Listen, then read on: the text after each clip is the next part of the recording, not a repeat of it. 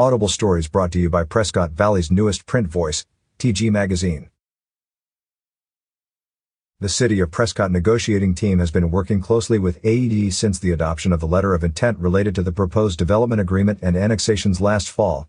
A proposed development agreement is nearing final draft and should be ready for viewing by the public in early May. Once the DA is released, there will be a public comment period, which will include the gathering of questions and comments, and a special study before the document is voted on by council. I am pleased to report that negotiations are nearing a conclusion, and that this development agreement will be ready for public viewing and comment in early May, said Mayor Greg Mangarelli. I am proud of the work that our negotiating team has done to get us to this point.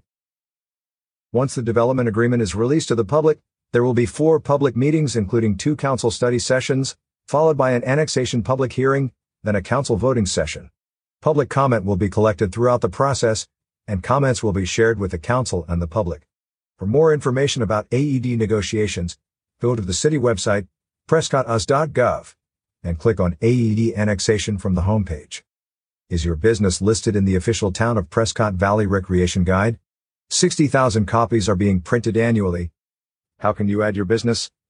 Call 928-257-4177 or email info@talkingglass.media or fill out the format.